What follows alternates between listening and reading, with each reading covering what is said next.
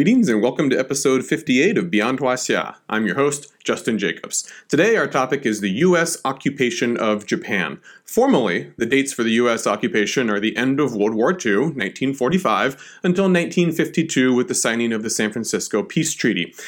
Informally, some people would say that the U.S. occupation of Japan has continued all the way to this date, and that Japan, even after 1952, becomes sort of a client state of the United States. That's debatable, but nevertheless, the formal occupation is a fascinating era of about 7 years, in which we actually see some pretty sharp shifts and backpedaling against the original goals of the occupation as they were envisioned at the end of World War II. Initially, you're thinking this is going to be very punitive. We're going to change Japan forever. We're going to diagnose, remember, what went wrong, and we're going to fix it so that nothing can go wrong again. And then just a few years later, with new developments throughout Asia, you're going to get this momentum for reversing the course that you have already implemented in Japan and saying, whoa, Japan's way too strategic and valuable to sort of keep punishing it and stripping it of all the potential to be a powerhouse once more. Let's reconsider some of the things that we've been doing, and in some key areas they will do a reverse course and sort of repudiate a lot of the major things that they wanted to do in Japan, but in other areas it'll prove to be too late, and some key developments that will occur in the first couple of years of the U.S. occupation will become permanently enshrined, much to the regret of many people in high places who will say, damn it, why did we do that? Now it's really hard to sort of get rid of this development that we've created. All right. Now, before we get into this, I like to open up with sort of a illustrative quote from an American diplomat. In October 1945, an American diplomat arrives at his office in Tokyo, and he says, I arrived, quote, just as a Mitsui junior executive was clearing the last items from his desk. Before leaving, the executive hesitated and pointed to a map on the wall depicting Japan's co-prosperity sphere. There it is, he said with a smile. We tried. See what you can do with it. Like nothing else, this brought home to me the vast scope of the occupation and the terrible burdens we had now shouldered. It's actually a pretty wonderful quote there. This sense that, you've won the war. Congratulations. You defeated us. We surrendered. Now, you have to inherit what we were dealing with. When we got into Asia and began to displace the Chinese mainland from any sort of sovereignty of its own, whether it's northern nomads or the Chinese heartland, and we assumed control of the resources in the heartland in order to sort of overcome the natural resource constraints of the Japanese home islands. This is sort of the series of events, the concatenation of events that we found ourselves swept up in, and we found that we had to put our hand almost everywhere. It didn't stop. All right, we thought, Taiwan was great, but it didn't stop with Taiwan. Then it didn't stop with Korea. It didn't stop with Kwantung. It didn't stop with occupied China. It didn't stop with Micronesia. You keep on just taking on new territories, new peoples, and these give you more problems and entangle you with new neighbors that you didn't expect to be entangled with, until before you know it, oh my God, look at this empire that we have. How did it get so large? Well, now that's your empire to deal with. And so what we're going to see over this episode, partly in this episode, but over the course of the next couple episodes as well, sort of from a bird's eye perspective. Remember, I never like to get too bogged down in details, although details and facts are very important. We always need to make larger sense of them from a bird's eye perspective, whether by accident or design or a little bit of both. The United States will essentially end up recreating a version of the Japanese empire in Asia, minus China, and with a new division of economic and military labor, in which they're basically going to come to the conclusion that we want to recreate everything the Japanese empire had outside of the communist camp, so everything Japan had except for mainland China, essentially. But now we will provide the military power. We will provide the political guidance and vision and clout for international relations. And you provide sort of an economic base, an economic and geographically proximate base from which we can then extend American influence throughout Asia. Based in Japan, anchored in a rising like a phoenix from the ashes Japan. All right, but before we're going to get to that, before we're going to get to sort of the recreation of the Japanese empire under an American military umbrella, first we need to deal with conditions in the home islands. We haven't talked about the home islands in a long time, have we? Right? What are the conditions in the home islands? Estimates in 1945 are that about 50% of urban Japan has been reduced to cinders by the firebomb raids. Not to mention pretty much the entirety of Nagasaki and Hiroshima with the nuclear bombs. All other urban areas, up to 50%, just gone. Ashes, piles of ashes and burnt charcoaled wood. Even worse, the home islands have been severed completely from imports of food, fuel, and raw materials. For the past 50 years, many of these imports had flowed from China and the colonies. Remember, you've already revolutionized the economy of the Japanese home islands. The Japanese home islands grow a hell of a lot less rice now than they used to. They don't grow enough rice on Japan to feed all the Japanese people because you had started to import that from your colonies. You forced the other colonies to sort of grow a monoculture of rice or sugar, soybeans, whatever it was, and now all of a sudden you're like, whoa, we can't even feed ourselves because we don't have those colonies anymore or the natural resources. We had shifted to sort of this industrialized economy in which we're doing high-level manufacturing. Heavy industry in Japan. Well, heavy industry is great if you're at war. It's not so great if you're not at war and you need to feed your population and give them daily supplies to get by. And so the result is you get a population and an infrastructure on the Japanese home islands that has been long sustained by empire now, but now must rely on the apocalyptic resource-poor home islands. And it became a common sight for city dwellers cramming into trains to get to rural areas to barter their possessions for food because you have no money or inflation is out of control and there's no food in the cities because it's not coming in from the colonies anymore. And so you have this rare sight. Instead of usually it's rural people trying to get into the cities. Now, in the immediate aftermath of the war, it's people in the cities trying to get out of pretty much decimated cities into the countryside where they think I'm going to be able to find food and I can bring, my couch. I can bring, whatever sort of, household goods and products I have, a blanket, a pillow, whatever, and take it out to the countryside and barter this radio for a week's worth of rice. All right. Here's a quote from American occupation authorities about the dire economic situation that they saw in Japan.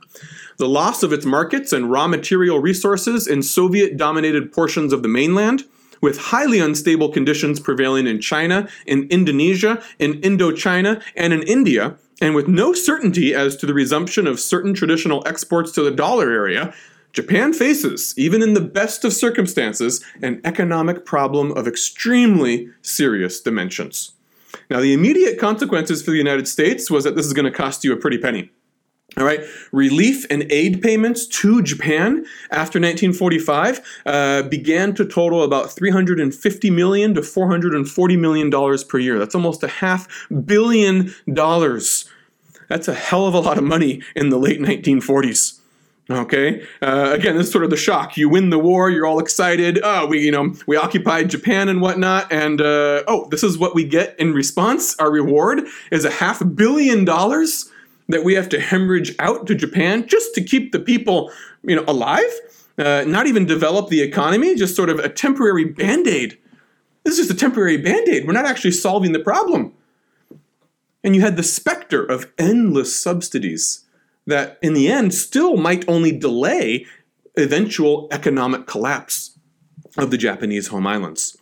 Nevertheless, the United States still insisted on imposing their own monopoly during the occupation. Okay, we saw a little bit of this jockeying around and posturing with the atomic bomb in our previous episode. Debates over whether or not, if we give the Soviets time to declare war on Japan, would that give them leverage to demand sort of, 2 of the home islands will be ours, 2 of the home islands you can occupy. And the U.S. was very afraid of that. In the end, strategic considerations trump economic considerations. And so you say, yes, it's very expensive, but we want all of Japan for us. It's worth it. The price tag is worth it. And so there was a firm insistence that Japan becomes an exclusive U.S. sphere of influence. There's not going to be any zones like you had in Germany. The French zone, the British zone, the American zone, the Russian zone, these sorts of things. The Allied powers said that, America said that the other Allied powers, it's not just Russia, but that's the main one they're worried about. You also have Britain and whatnot. The Allied powers, they said, were welcomed and encouraged to participate in the governance of Japan, but only in ceremonial and advisory roles. The State Department said nothing should prejudice the dominantly American character of the occupation. All right, so essentially stay out. Yeah, you can sort of give us advice, but we're not going to accept it. So you're just wasting your time, and it's just words on paper.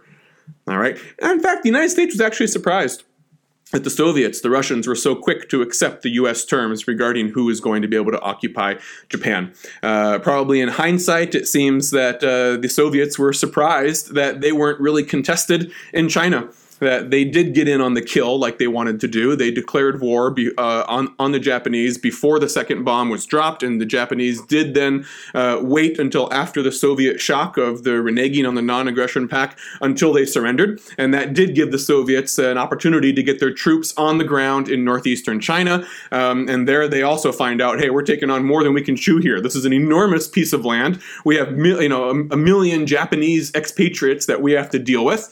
It's also in a state close to economic collapse at the end of the war, and now there's the looming civil war between the Chinese communists and the Chinese nationalists. We have our hands full here, and they probably thought the United States was going to contest their occupation of Manchuria, and so both sides are kind of surprised that they're able to get as much as they're able to get in the post-war environment. And so the Soviets probably thought, hey, we're going to get all of Manchuria, then they can have all of Japan. Both will prove extremely strategic. The Soviet occupation of Manchuria, if you cast your mind back 20 episodes or so on the modern China episodes, recall that will play an instrumental role in helping the Chinese communists defeat Chiang Kai-shek and the nationalists, because Manchuria was heavy industry. That was the most developed part of the Japanese empire, and if you have access to that, you will have additional advantages in a domestic civil war. Okay, what is the occupation terminology? What are we dealing with? The occupation officially was referred to as SCAP. The acronym was SCAP, SCAP. It meant the Supreme Commander of the Allied Powers. That referred both to the headquarters, sort of the organization of the headquarters and the building that was known as SCAP.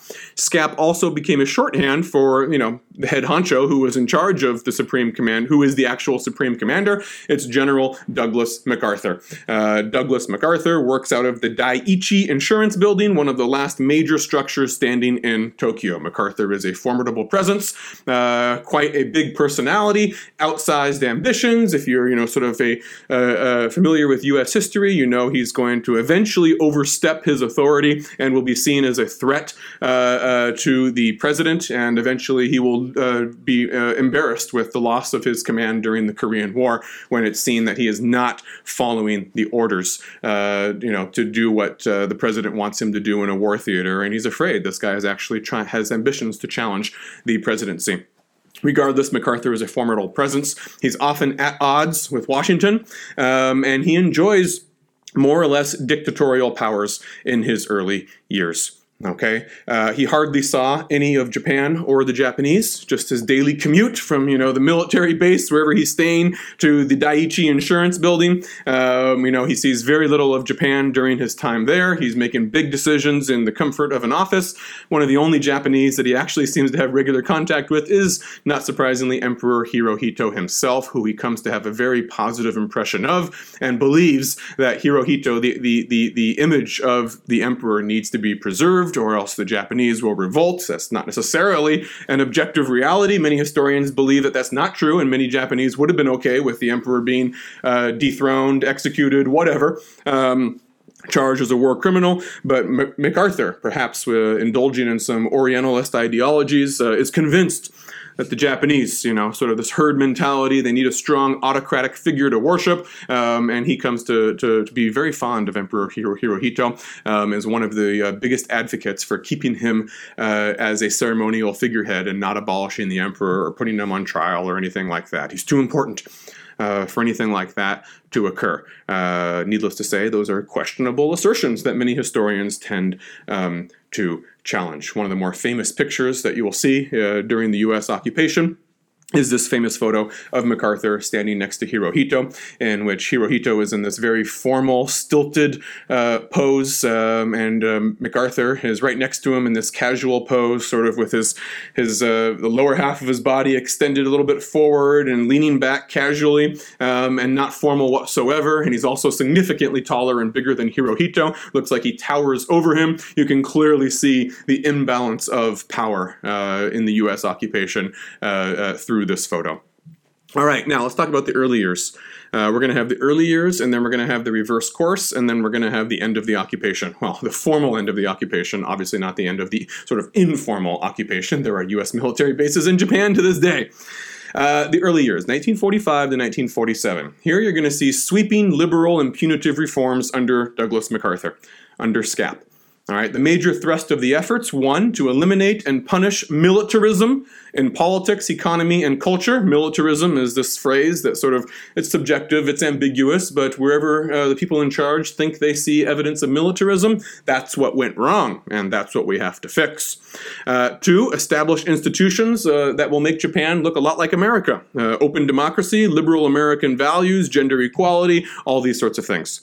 Okay. The irony is that in order to have sort of social and political reforms in Japan, SCAP will actually end up instituting a hell of a lot of censorship in the Japanese media and in Japanese school textbooks, all in the name of free speech and assembly. In the name of becoming more like America and having free speech and assembly, you can't say this, you can't talk about this, you can't valorize the old empire in this way. A little bit of irony there. Let's start with politics. There is a broad reconstitution of the Japanese government. First, you create, literally, a new constitution for the post-war Japanese state. This new constitution will strip the emperor of political authority. All right, that's actually a pretty good deal. That's all that happens, is that the emperor doesn't have any political role anymore. He's going to go back to pre-1868. The pre-Meiji Restoration, in which he's just a ceremonial figurehead who has no power whatsoever, just like he was for the 900 years prior to that. All right. The new constitution will strengthen the power of the Japanese parliament, which will now have a veto over the executive branch, which it didn't previously have. The executive branch was saying, if a militarist gets into power, then he has too much power and there's no way to rein him in. Well, that's got to end. It'll expand the power of local government throughout Japan and voting rights for the entire Japanese populace. And it will also include the very famous, and for some people, infamous Article 9. What is Article 9? This is the text of Article 9. Quote, aspiring sincerely to an international peace based on justice and order, the Japanese people forever renounce war as a sovereign right of the nation and the threat or use of force as a means of settling international disputes. In order to accomplish this aim, land, sea, and air forces, as well as other war potential, will never be maintained. My God, that is unprecedented to this day. I mean, think of that.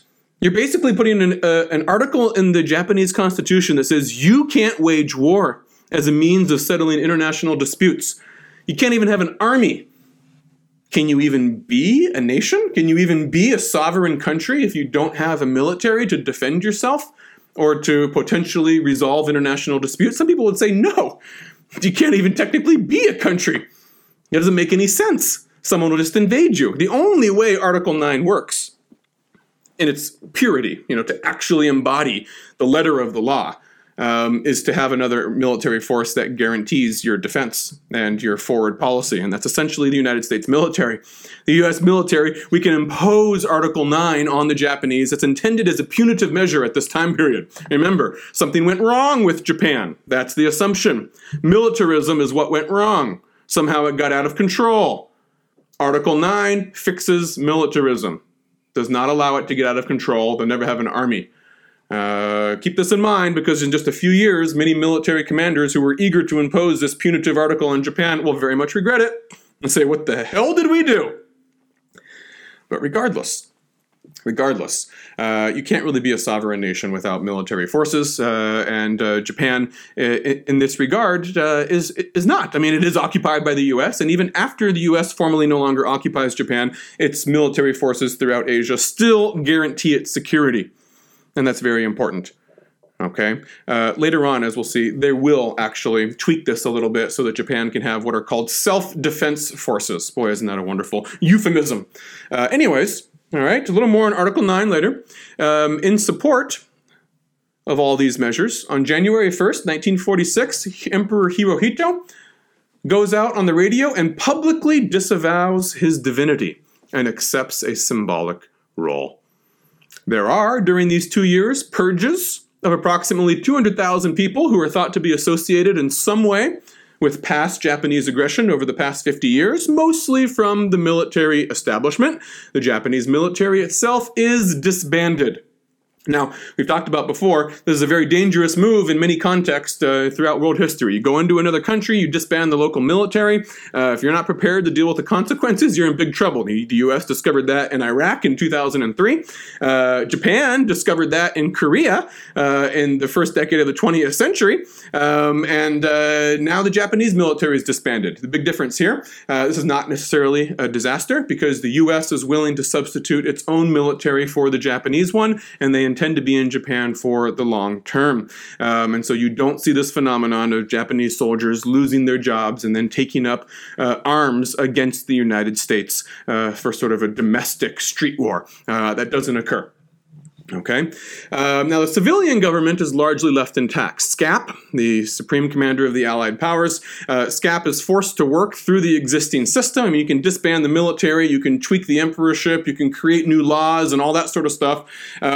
But reconstituting the bureaucracy, that's pretty tough. That's a big job. So SCAP works through the existing system, which ends up in the end blunting many of the reform efforts, even during this punitive era of the first couple of years. Now, with the economy, during the early first 2 years, the economy, you're trying to transform Japan from what was once a vast imperial and diversified economy to essentially an inward-looking nation-state whose military guarantee comes from the United States. All right, an inward-looking, self-sufficient nation-state is what you're thinking about in these first couple of years. All right, again, sort of like going back to the Tokugawa era. Let's just sort of act like nothing after 1868 ever happened.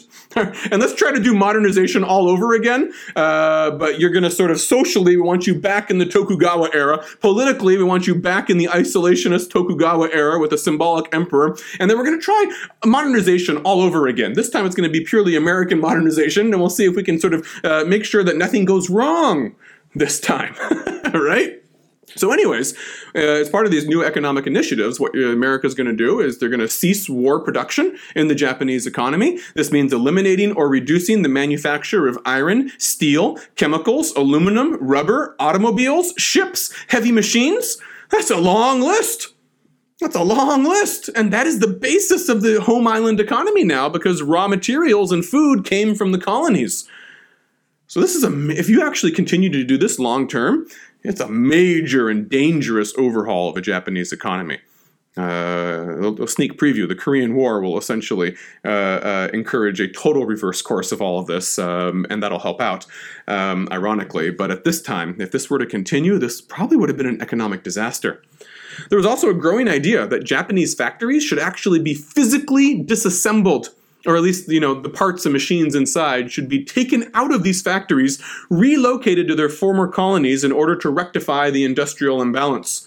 Why should Japan be able to transform their economy to the more sophisticated manufacturing industry, and raw materials are going to be the fate of all the other Asian states? We should try to take Japanese factories and plant them in all the other Asian states. It seems like a crazy idea now, but they were very earnest about this idea. In short, Japan must eliminate any industrial capacity that, quote, represents a key phase in the processing of raw materials of any of her neighbors. No incentive for Japan to ever want to process or acquire the raw materials of any of her Asian neighbors. That's the goal there. Okay, and so the new emphasis, we need to get Japan back to a focus on domestic food production for domestic consumption and light consumer goods, light industry, not heavy industry, consumer goods. We need them making toothbrushes and toothpaste and toilet paper and, these sorts of things. All right, and then they can export those things to other Asian countries. That's how their economy is going to sort of be revamped. And then finally, SCAP also undertakes land reform efforts. Okay, they say that in order to make Japan, the Japanese, less susceptible to communist overtures, because now, the communists have the Asian mainland, or at least the Soviets are coming in, and pretty soon they're going to be worried about the nationalists losing the Chinese war and the Chinese communists coming to power. They're saying we need to do something to lessen the appeal of communism for the poor people of Japan, because there's a lot of poor rural people in Japan still. And so they actually undertake land reform efforts. And about 30% of the rural population of Japan does receive more land in these first couple of years under the U.S. occupation. Now we get to the reverse course, which we can define chronologically as 1947 to 1950.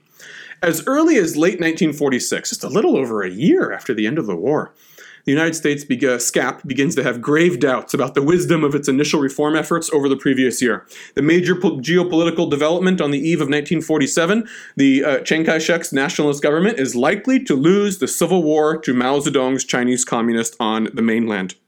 The implications of all this is that the United States, in trying to think about how it's going to extend its influence throughout Asia and dominate East Asia specifically, they were thinking they were going to anchor the new post-war Asian order in a friendly, non-communist China. All right, they assumed Mao Zedong is a Soviet puppet. He doesn't have any original thoughts or autonomy. He is Moscow's puppet. And if the Chinese communists win, that's a victory for the Soviet Union. That was the thinking at this time period. It's not true, but that was the assumption. All right, and they wanted Chiang Kai-shek to remain in power, even though they recognized that after the war, his Nationalist Party had become hopelessly corrupt and undisciplined. Okay, and so you had this fear that Soviet expansion was interpreted in zero-sum terms. Every communist movement was imagined to be directed by Moscow. All right, if you're a communist leader, you must be in thrall to Moscow. Let me read you a quote from one of the U.S. officials in Japan discussing the possible reverse course that is being contemplated at this time period. A major shift in U.S. policy toward Japan is being talked about undercover. Idea of eliminating Japan as a military power for all time is changing. Now, because of Russia's conduct, the tendency is to develop Hirohito's islands as a buffer state. This is going to have wide-ranging implications. Once you realize that you can't have the anchor of American power in Asia in China, mainland China, which you expected you would because you were friendly with the Chiang Kai-shek's nationalists. You were their ally during the war. And they lean more towards the Americans than they do towards the Russians. Now you're thinking, we have to have a new anchor. What's the next best spot for us to anchor? Japan. All right, islands removed from the mainland. We can sort of keep it quarantined from communism, and there's a greater economic base to work from in Japan than many other parts of Asia. All right, so the political implications, the purges of top Japanese officials, that's over with. All right, now you're going to switch to purging all kinds of leftist influences because you're worried about the communists. All right, in tandem with those land reform efforts, you're going to try to reconstitute some form of a Japanese military. All right, we shouldn't have disbanded the Japanese military. We need these guys, or else we're going to be the only military in all of Asia. These initiatives obviously will butt heads against Article 9, which will now increasingly come to be regretted by many American occupation authorities. All right, and this will be a perennial debate and source of tensions all the way up into this day. You enshrined it in the Constitution. If you weren't totally sure you wanted to do that, you shouldn't have put it in the Constitution, Article 9, because that's tough to remove once it's in there. And many Japanese, even many who were, fervent supporters of the Japanese Empire before 45, as time goes on, they'll actually say, you know what? That war, that empire was a disaster for us as well. What good of the Japanese Empire ever came for us? Our home islands became devastated. We lost everything. That was horrible. Article 9 is our salvation. This requires the United States to do all the dirty work of having a military and protecting us. How good is that? We don't have to have a military. We'll never be involved in conflicts, and the U.S. military has to do all that stuff for us. And many people in Japan would actually say, a lot of true pacifists too, not just sort of cynical, how can this benefit Japan? You also get the rise of a generation of true pacifists who grew up under this eventually, and they say, we're not getting rid of Article 9. This is wonderful. It's progressive. If only all countries would have an Article 9. So once you put that in there, the genie's out of the bag. Article 9 is tough to undo, and it has not been undone to this day, although there will be some low-level initiatives to try to work around it. It's still there. It's still there, much to many people's regret, but also to the happiness of many people who say this is what Japan needs. It ensures that we will not be firebombed to hell and back again and get entangled in these ridiculous imperial international politics. Also during the reverse course, when you realize you're going to lose China, or at least a friendly China, the International War Crimes Tribunal ends up sort of being scaled back a little bit. It was originally intended to be much more punitive than it was. Remember the last couple of episodes when we talked about those atrocities? We talked about how, there were a lot of cases and there were some major figureheads who were executed. You had to do that, but it wasn't nearly as punitive as it could have been. And I actually did some research one time and I wrote this article in which I was looking at the treatment after 1947 of Nazi prison guards at various concentration camps, the treatment of them in the military tribunals in Europe versus the treatment at the exact same time period of former Japanese soldiers and officers who had committed known atrocities throughout Asia, particularly in China. And what I was able to find is that Germans, Nazis, were being executed if they were found responsible for the deaths of just a handful of people in the concentration camps, whereas evidence would be presented in court that would show that various Japanese soldiers or officers had been responsible for brutal, grisly, horrible, premeditated deaths of Chinese, Americans, all kinds of victims throughout Asia. And it could be 10 times the number of victims of what a German was executed for, and they would get off pretty much scot-free after being in jail for a few years. They would get time served and say, get out of here. Everyone's going to be trying to win Japan's favor now. Okay? Not punish them anymore. And the military tribunals will be affected by this political shift. And China too. The Chinese communists, eventually after 1949, they'll also will say, you know what, we have all these Japanese war criminals in our prison still that we captured after the war. We're not going to try them. We're not going to try them. We're trying to curry favor with the Japanese, not make them feel horrible about themselves, because that if we curry favor with the Japanese public and show how kind and merciful we are, that'll undermine the foundation of the U.S. occupation in Japan. All right, so all this is a part of the reverse core instigated by the loss of China and rising Cold War tensions with the Soviet Union.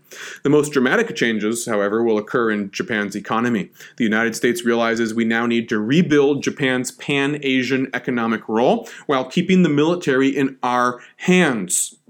This means you have to rehabilitate many of the wartime Japanese elites who had their fingers in a lot of economic pots.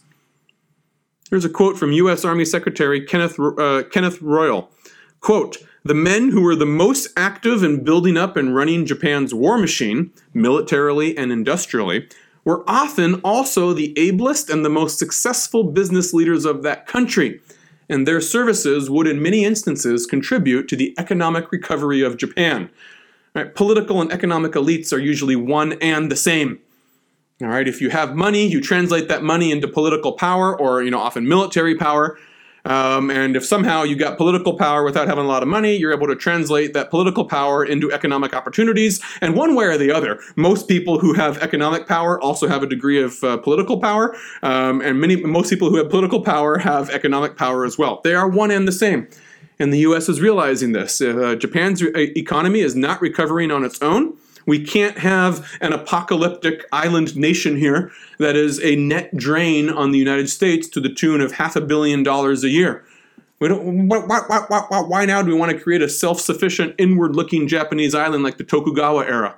No, we need something that can support a forward U.S. stance. It's going to need to be a more vibrant Japanese economy that is not self-sufficient on the home islands. All right, U.S. aid is an unsustainable sinkhole. That's not going to work.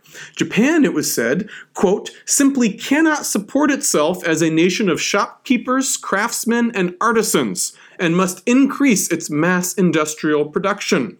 That's what they were good at. That's what they had converted their economy to by 1945. You can't just reverse that out, so suddenly. Thus, it goes without question that the original idea of massive industrial reparations to Japan's foreign colonies is now off the table, much to the anger and chagrin of those former colonies. SCAP says we can't strip anything valuable from Japanese factories anymore. If we do, the U.S. taxpayer will simply have to replace it through their taxes.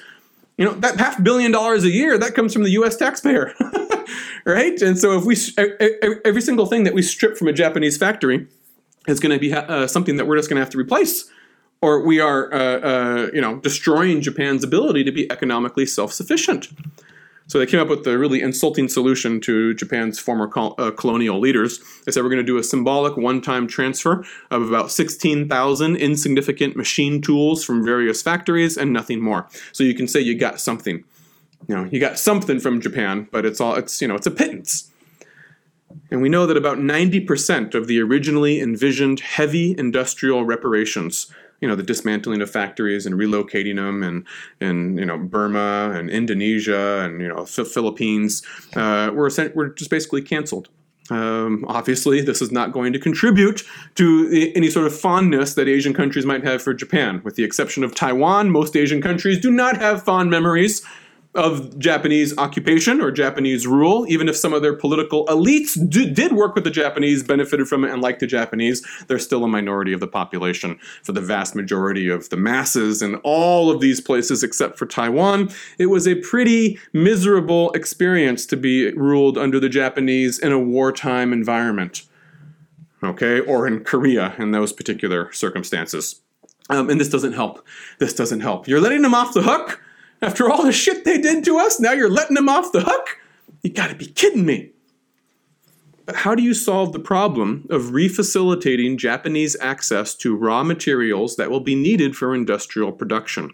This is where the fateful link with U.S. involvement in Southeast Asia will be made. It all comes together here. You connect the dots and you see where the Vietnam War eventually connects in with the legacy of the Japanese Empire being assumed by the United States. Now we get to the importance of Southeast Asia. And the U.S. was going to imagine what they called the Great Crescent, like a crescent moon, that would extend and sort of contain communism on the mainland. All right, China fell. Russia obviously fell a long time ago, but we can keep everything in Southeast Asia and all the islands. This crescent moon from Japan in the northeast through the Ryukyus, through Taiwan, the Philippines, Indonesia, and then down to mainland Southeast Asia, Malayan Peninsula, Thailand, Burma, India, Indochina. These will all be sort of in the American camp. And their economic industrial base will be Japan.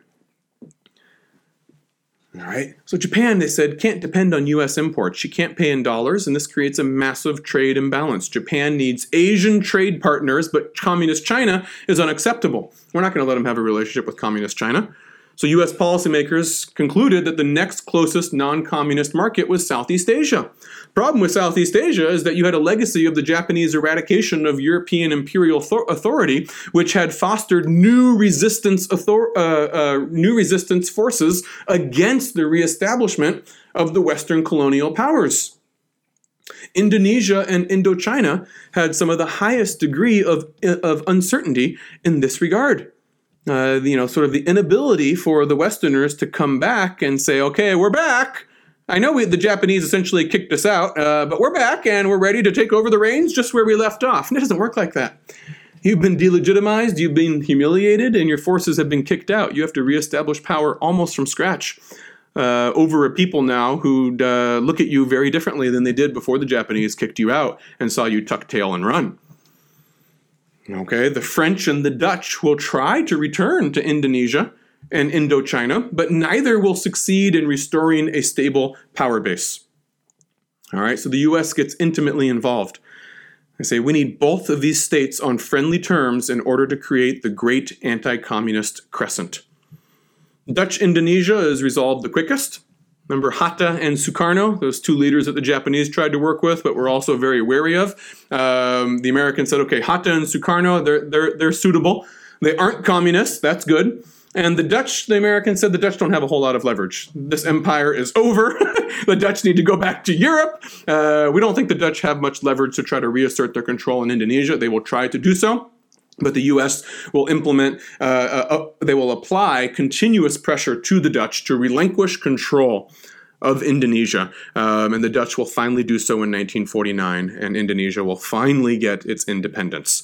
All right? And be nominally friendly to American influence. Not total puppet or anything, but nominally friendly. Indonesia is a complicated, vast, diverse place. French Indochina is a much more thorny problem. France had a bit more leverage, okay, with the United States. You need French help to stabilize Europe. The Netherlands was less important in this regard, okay? And the French and the British need Southeast Asian markets to recover. I said, all right, France and Britain, these are our huge, big allies in the post-war order, and they tell us they really need access to India, to Burma. The French really need Indochina. We didn't think that the Dutch really needed Indonesia. It's a relatively small country in Europe, and they have less leverage over us. We don't think the Dutch are going to be all that essential to reestablishing a U.S.-led order in Europe. The British and the French are much more important. Well, in that regard, then, you have to have more respect for the imperial agenda of the British and French in Southeast Asia.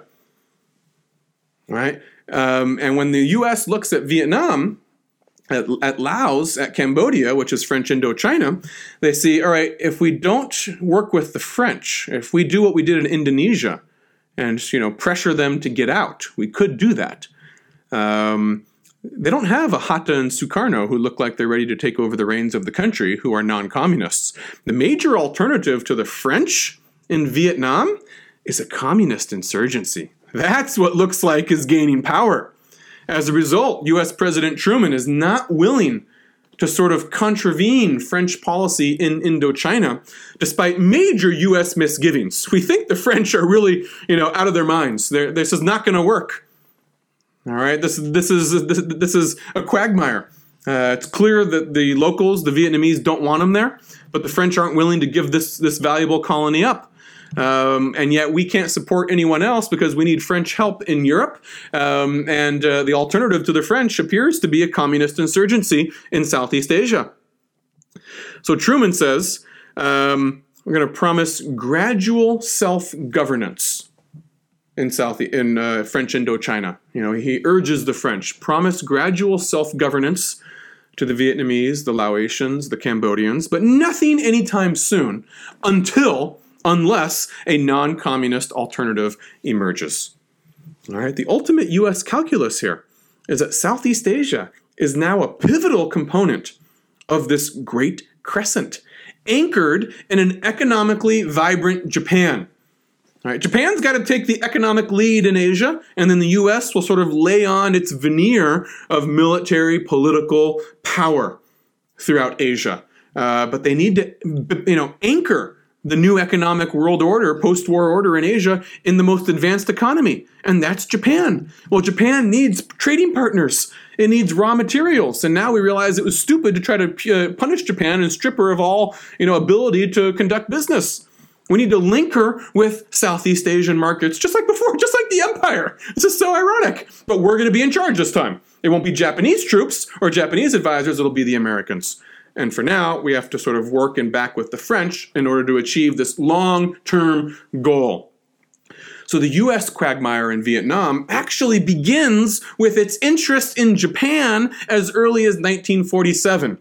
See, this is a perspective you don't see usually on documentaries and books about the Vietnam War. The French will be in there and whatnot, but you don't necessarily see the connection with the legacy of the Japanese Empire and the U.S. Occupation in Japan. What do the French encounter in Vietnam? From 1946 to 1954, they're in a war with the guerrilla forces, the communist guerrilla forces of Ho Chi Minh. And the French and the Americans, they just assume Ho Chi Minh, his insurgency, it's Moscow directed.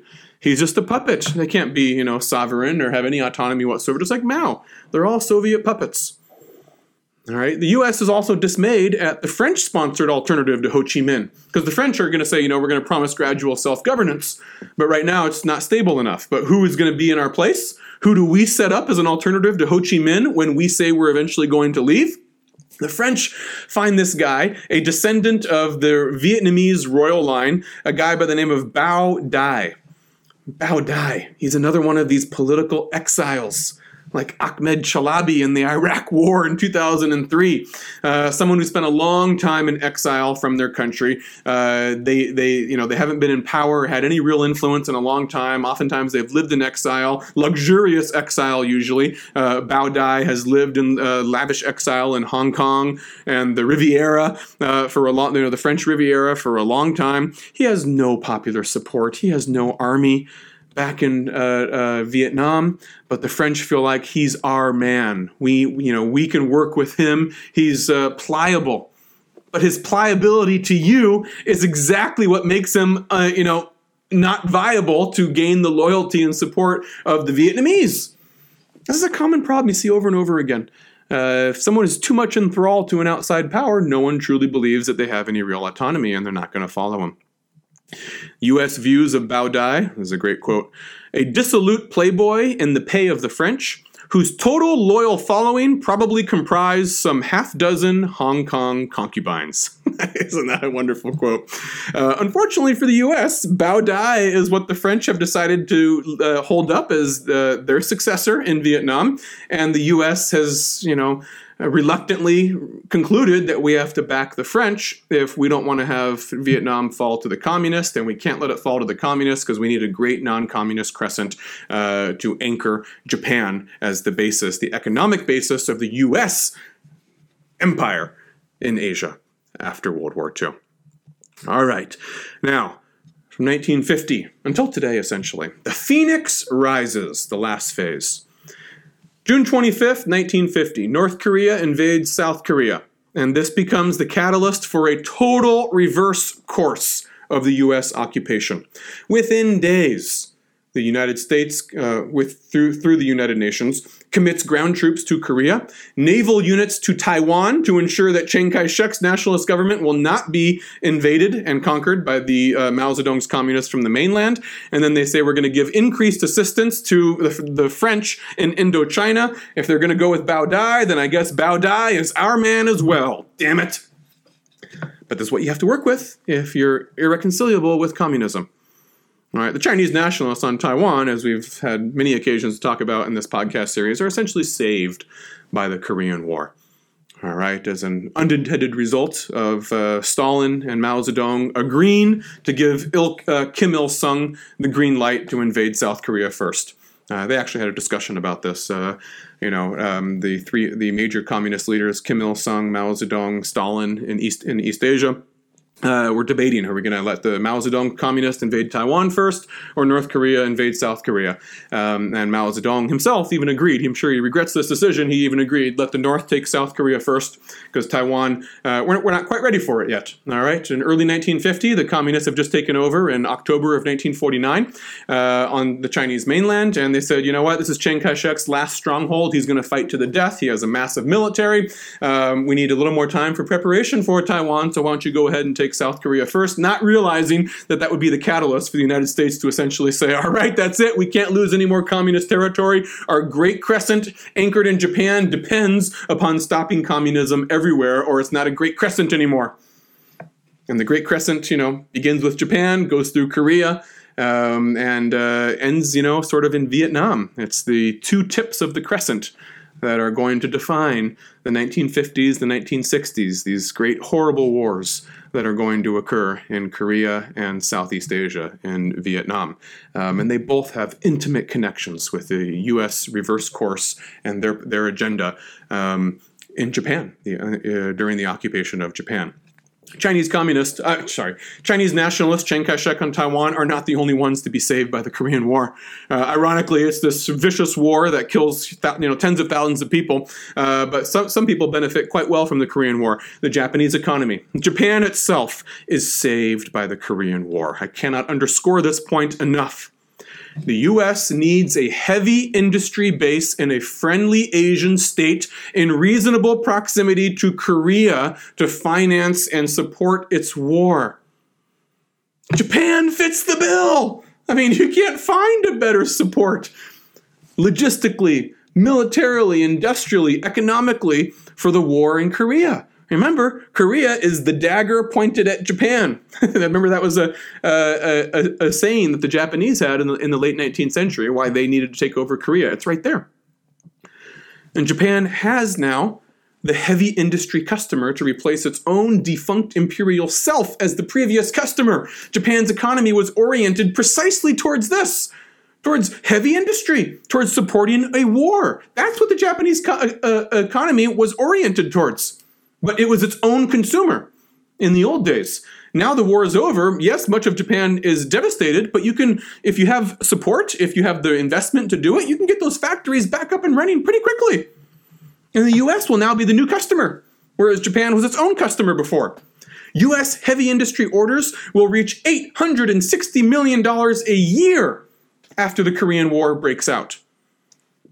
All right, remember, this puts to shame that $500 million. This is almost $1 billion in its own. On top of that, that was just the aid. Now, this isn't just aid where you throw a Band-Aid at something. All right, this is organic. This is kickstarting the entire economy by getting those factories up and running and purchasing all the tanks and the jeeps and the radio transistors and bullets that are coming out of the Japanese factories. You're invigorating the whole Japanese economy. You're the new imperial military customer that Japan used to provide for itself. By 1954, the United States has spent $3 billion in 1950s money. That's a hell of a lot of money in 1950. $3 billion.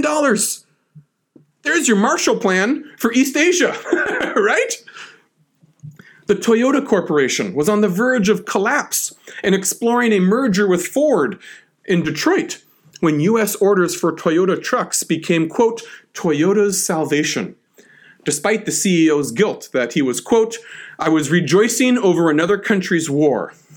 You'll find out many powerful, famous Japanese companies today were on the verge of total ruin and collapse in 1945, and it was only with the outbreak of the Korean War that they were not only saved, but completely reinvigorated on the way to, riches beyond their wildest dreams, a better situation than they ever had during the Japanese Empire. The president of the Bank of Japan called the Korean War, quote, divine aid, sort of like the same divine aid that helped the Japanese push back the Mongols back in the 13th century when the Yuan dynasty, Kublai Khan, tried to invade the Japanese islands. A Japanese journalist later recalled that all the businessmen of Japan shudder at the thought of Japan's likely fate if there was no Korean War salvation. So what you get is you get 5 years of U.S. military orders that will be instigated by the outbreak of the Korean War on Japan's doorstep. And then that will then be continued by the Vietnam War, which picks up, 5 years after that, when the U.S. gets involved, not just the French. That will create a stable, large, continuing demand for high-tech, heavy industry export goods to the United States, and then by extension, the U.S.-led order in Europe as well. That's a massively lucrative market. China is not available? Well, this is the next best thing, and you have a global power now that can actually maintain your artificial economic connections outside of Asia. You also get orders for non-lethal goods, too, with direct civilian counterparts. Clothing, electronics, transport vehicles, the stuff that you're manufacturing to be blown up on a battlefield in Korea or Vietnam, you can also manufacture similar stuff for the domestic market in Japan, or for export to the United States or to Europe. All right, clothing, electronics, transport vehicles. This is going to be the sort of relationship that will stimulate the Japanese technological economy in the 50s, 60s, 70s and lead to things like Nintendo. Right? Nintendo is a wonderful example of sort of low-tech, gaming goods that are able to experiment and hit it big by having access to consumers in wealthy first world countries, which in turn makes Japan, or is able to sustain Japan's status as this wealthy, developed first world country as well. And all this allows Japan to overcome the artificial commercial separation from East Asia, from mainland China, that had been imposed upon it by the United States. Looked like a death wish. And all these wars that the U.S. is going to be involved in, which you could think of as an extension of the Japanese Empire. The Japanese were involved in a whole bunch of wars in Asia in order to protect their economic interests. Now the U.S., in order to protect their political and economic interest in Asia, they're getting involved in all of these wars. This catalyzes the economic miracle in the 1960s, but only so long as the U.S. is willing to keep Japan oriented away from China. The new relationship, U.S. military plus Japanese economy, equals the restoration of the Japanese Empire minus China under U.S. guise. The Korean War will also set the stage for the termination of the U.S. occupation and the signing of peace and defense treaties with the United States. Japanese leaders are now more willing to cede control over Okinawa, which the U.S. has kept separate from the home islands, in order to enable long-term U.S. bases. Now that they have a North Korean threat right on their doorstep, they say, okay, we're willing to cede control over Okinawa. You can have that for your military bases to help protect us. And once the United States is assured of Japan's intent to sign bilateral defense treaties with it, Washington is willing to end the occupation. We'll end our forcible occupation of Japan if we know that you're going to, willingly, voluntarily allow us to have bases in Okinawa and on the home islands to, pursue our interests throughout Asia. This leads to the San Francisco Peace Treaty implemented in 1952. The messy World War II legacy and Cold War politics will also result in a disinvitation to both Koreas and China at the San Francisco meeting. And the Soviets don't sign either. They're all going to have to come to their own terms with Japan. Japan will then also reluctantly submit to U.S. demand for modest rearmament. First, a national police reserve of about 300,000 to 350,000 officers. Eventually, they're going to create what's known as the Japan Self-Defense Forces after 1952, which is essentially an army. Navy, Air Force, Army that is, constrained by Article 9. You can't wage offensive war. You can't join wars overseas. But essentially, it's an army. If Japan ever needs to, it just immediately turns this army to offensive purposes. Japan has the technical know-how and the resources to create nuclear weapons if they wanted to. They could easily create them if they have a need to do so. If the U.S. were to ever withdraw its military support, Japan also then has the euphemism of a self-defense force. There's going to be perennial debate over Article 9. For now, it's in place. But there's sometimes world events that occur, such as the Iraq War, in which Japanese troops will be deployed over there for non-combat purposes, and some people will sort of salivate at that and say, "Oh, Japan's finally going to have an opportunity to become an offensive force again," and others say, "No, this is not allowed by Article 9. You can't do that." That's a debate that's going on. Okay. The cumulative portrait is that Japan becomes a client state of the United States even after the occupation is over, and what essentially you're seeing, if in a bird's eye perspective, Japan succeeded the nomads of the pre-modern era in seizing the Chinese heartland resources for their empire. Now the U.S. is seizing Japan's old empire outside of China as a base for their Asian empire.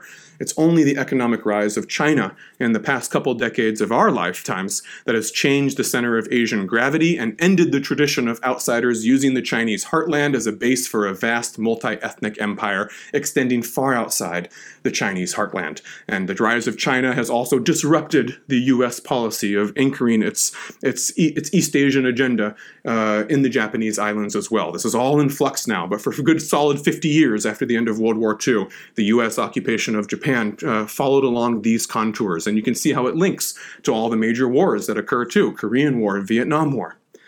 All right, next time. How were these sort of post-war traumas and developments dealt with by the Japanese? Let's get back to some culture and see how the end of the Japanese Empire was expressed through film. Please join me for Japanese film and the End of Empire in episode 59 of Beyond Huaxia.